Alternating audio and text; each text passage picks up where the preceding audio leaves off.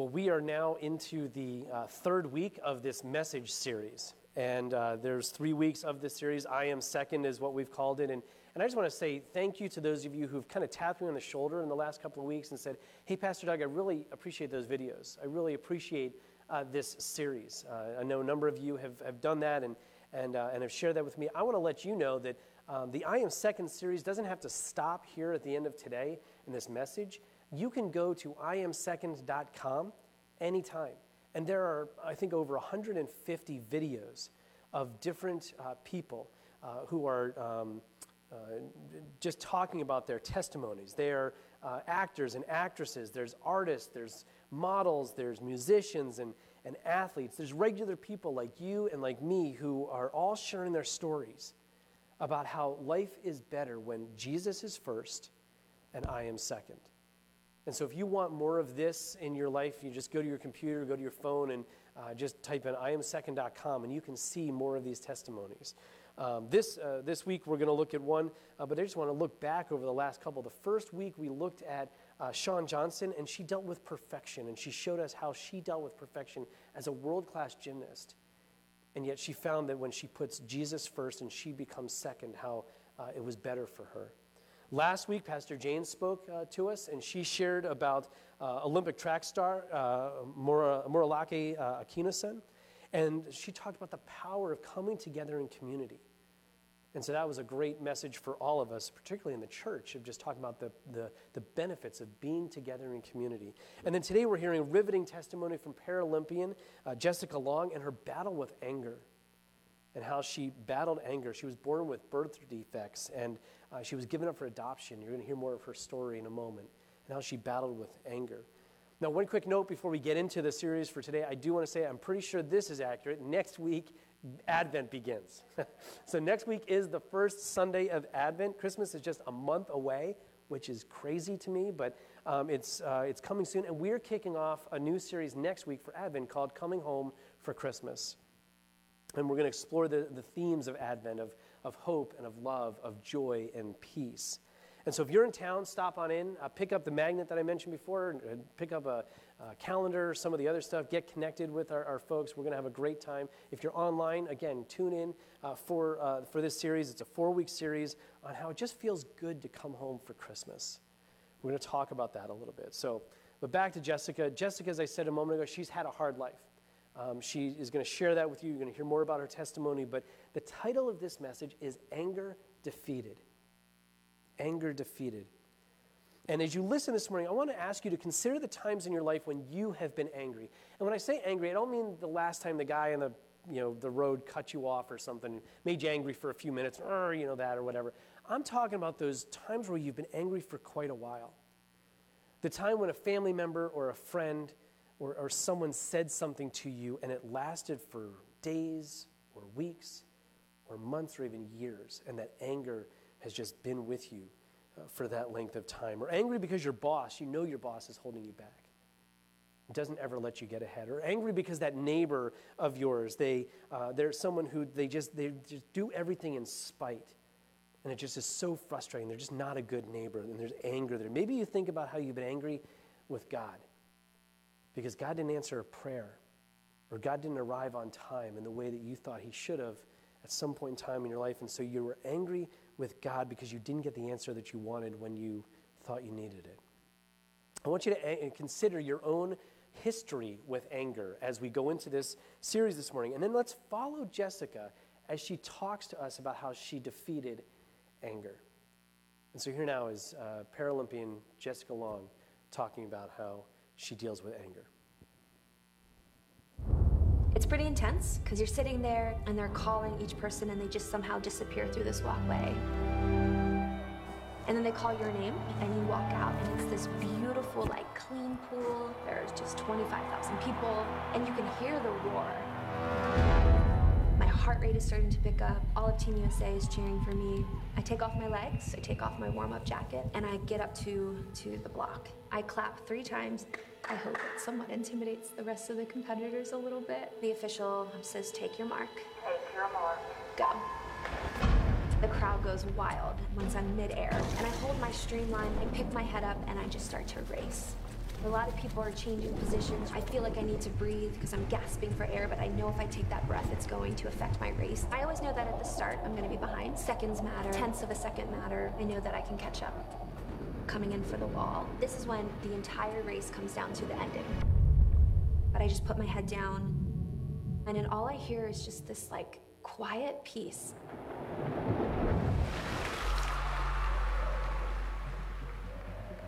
When I was born, I was put up for adoption by a young 16-year-old Russian girl, and due to a birth defect, she just wasn't able to care for me. During this time in Baltimore, Maryland, there was a family, Steve and Beth Long. They went to a church meeting, and they saw a picture of me, and they were told that this little Russian girl has leg deformities and really needed to be adopted. And my mom just said, you know, we knew you were the child that God wanted us to adopt.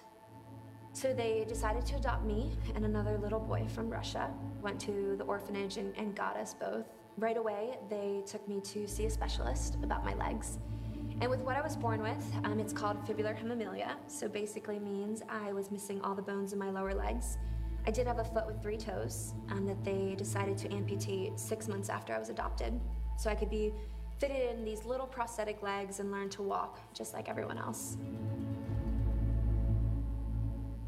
When I think back on my childhood, I didn't feel adopted. I just knew I was angry. Angry that I didn't have legs. Maybe that's why my birth mom didn't want me, because I didn't look like a normal person. I was missing half my body. I felt like such a burden to my parents in Baltimore, you know, because every time I grew, I had to get a surgery. I had to get the bone cut back. And that was excruciating. I can't think of a single childhood memory that, you know, we weren't always at church or with our church community. And what I heard a lot of is that God made me this way. And God always had a plan for me, and God loves me, and I didn't like it. I knew I didn't like it. I knew I didn't want anything to do with this God that made me this way. To top it all off, I was born on leap year. So all of my life, the calendar would skip me every 4 years before I had an actual birthday, February 29th. And I think in my head as a little girl that just solidified how I felt about myself, is that I was non-existent.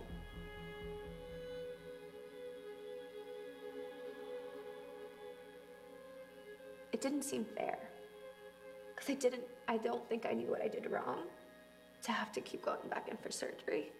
I didn't think I could even cry in front of my parents, because I thought if I cried, that somehow they would send me back to Russia. No one could help me. And it just hurt all the time. So eventually, I found sport, and I found that I was really good at sports. I found that swimming, I excelled in swimming. And when I first joined the swim team, I was 10 years old, and I was the only disabled swimmer on the team. Most people didn't know I was missing my legs until I got out of the pool.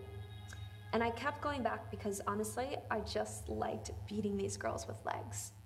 And it started to fulfill something in me, just earning love. Is it too good to be true? I want this so much, but don't know if I can trust you. In my first race, I turned and breathed to my competitor from Israel, and I remember saying, I did not come here to get second. And we touched the wall, and I had just won my first Paralympic gold medal as a little 12-year-old. And I was the youngest to ever go, the youngest to ever win a gold medal. And I think that that was the start of it. I started getting sponsorships and winning awards, signed a deal with Nike, and I'm in Sports Illustrated, and I'm getting commercials. And I wanted to be perfect in everything that I did. There was one year I had 18 world record breaking performances. And I didn't slow down, reached the next gold medal, set the next world record. That's where my worth was. My worth was in swimming. My identity was swimming. But at the same time, I was just broken and sad a lot. I had developed an eating disorder, really pulled away from my relationships, my family, and I realized that I had no control over my life. One summer night, I was at my Friday night youth group Bible study, and I'm sitting there, and I just think I just couldn't do it alone anymore. I just got up, and I made the walk to the front, and I found this woman, and I just said, you know, I want to give God my whole heart for once. And I prayed with her, and as soon as I prayed, it was the first time in my entire life that I felt enough and that I was actually a part of God's family for once. And it's crazy, right? Because it doesn't just get easier. I just realized that God was prepping my heart for what was about to come. I'm in London at the games. I found out that they had found my birth family over in Russia. All of a sudden, we were approached by NBC asking if I wanted to go back to Russia to meet my birth mom for the first time. Meeting my family, my birth mom, was something I dreamed of my entire life. So I decided to do that. And I took my little sister Hannah with me. It hit me all of a sudden, as soon as we landed in Russia, that maybe my birth family didn't want to see me. I felt relief, scared. Why did I come here? Why did I do this? And then we took an 18-hour train ride, 18 hours, and everything is covered in snow. I just kept reapplying lipstick and makeup. And Hannah said she didn't even put the lid on the lipstick because she was like, you just were so nervous. You just kept applying. And I think it was just because I wanted to present myself so perfectly yet again. So we pull up in front of their little purple house, and I took my sister's hand, and we walked together on the snowy, icy sidewalk. And you could hear my birth mom, Natalia, and my birth father were crying. Like you could just hear, you could hear tears. They come out of the back door, and my birth mom, she's just bursting, just crying, sobbing. She just kept saying, my Lena, I think she was saying my daughter.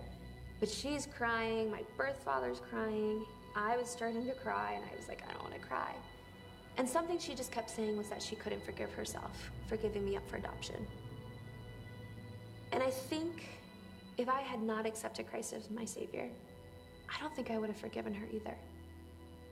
But it was in that moment that I realized that, God has forgiven me my whole life. And I did, I forgave my mom. I wasn't upset with her. And it was this moment that I've been angry my entire life. I didn't feel worthy, I didn't feel enough, that I just realized, oh my gosh, God really had a plan this entire time. Coming home after Russia, it definitely, it was a heart change, but it also opened up a lot of other questions, and questions that I had to really come to terms and talk to God about, questions that I thought I already had answered. And I realized that it's okay to have those questions. It's okay to talk to God about it. Since accepting Christ as my Savior, I don't have to just go to God and have it all together. He knows that I don't have it all together. And I think it's something I still fight. I still fight that feeling of being in control. And I am constantly reminded every day that I need to give it to God. Every day when I put on these 2 prosthetic legs that are heavy, and they still hurt me. My legs still cause me pain. And I think it's honestly this really cool, beautiful reminder that I can't do it on my own. As determined as I am, I just can't.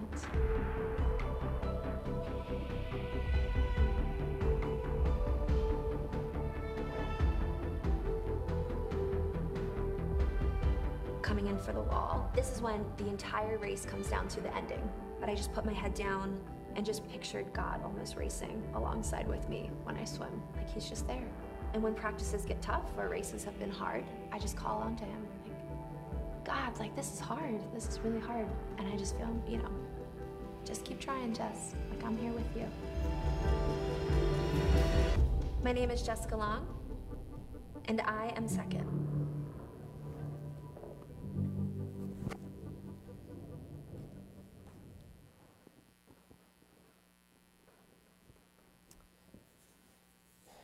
The book of James is probably one of, if not the most practical books that we have in the Bible. It literally is written to encourage us to live out our faith in Jesus every single day. And in this letter, this book of James, chapter 1, verses 19 to 21, James says these words. He says, "Understand this, my dear brothers and sisters. You must all be quick to listen, slow to speak, and slow to get angry. Human anger does not produce the righteousness that God desires. So get rid of all the filth and the evil in your lives and humbly accept the word of God as planted in your hearts, for it has the power to save your souls. Jessica was born with a birth defect, and that caused her to enter this world without the bottom parts of her legs. Her birth mother didn't feel that she could take care of her, so she put her up for adoption. Jessica endured that incredible emotional and physical pain early on in her life.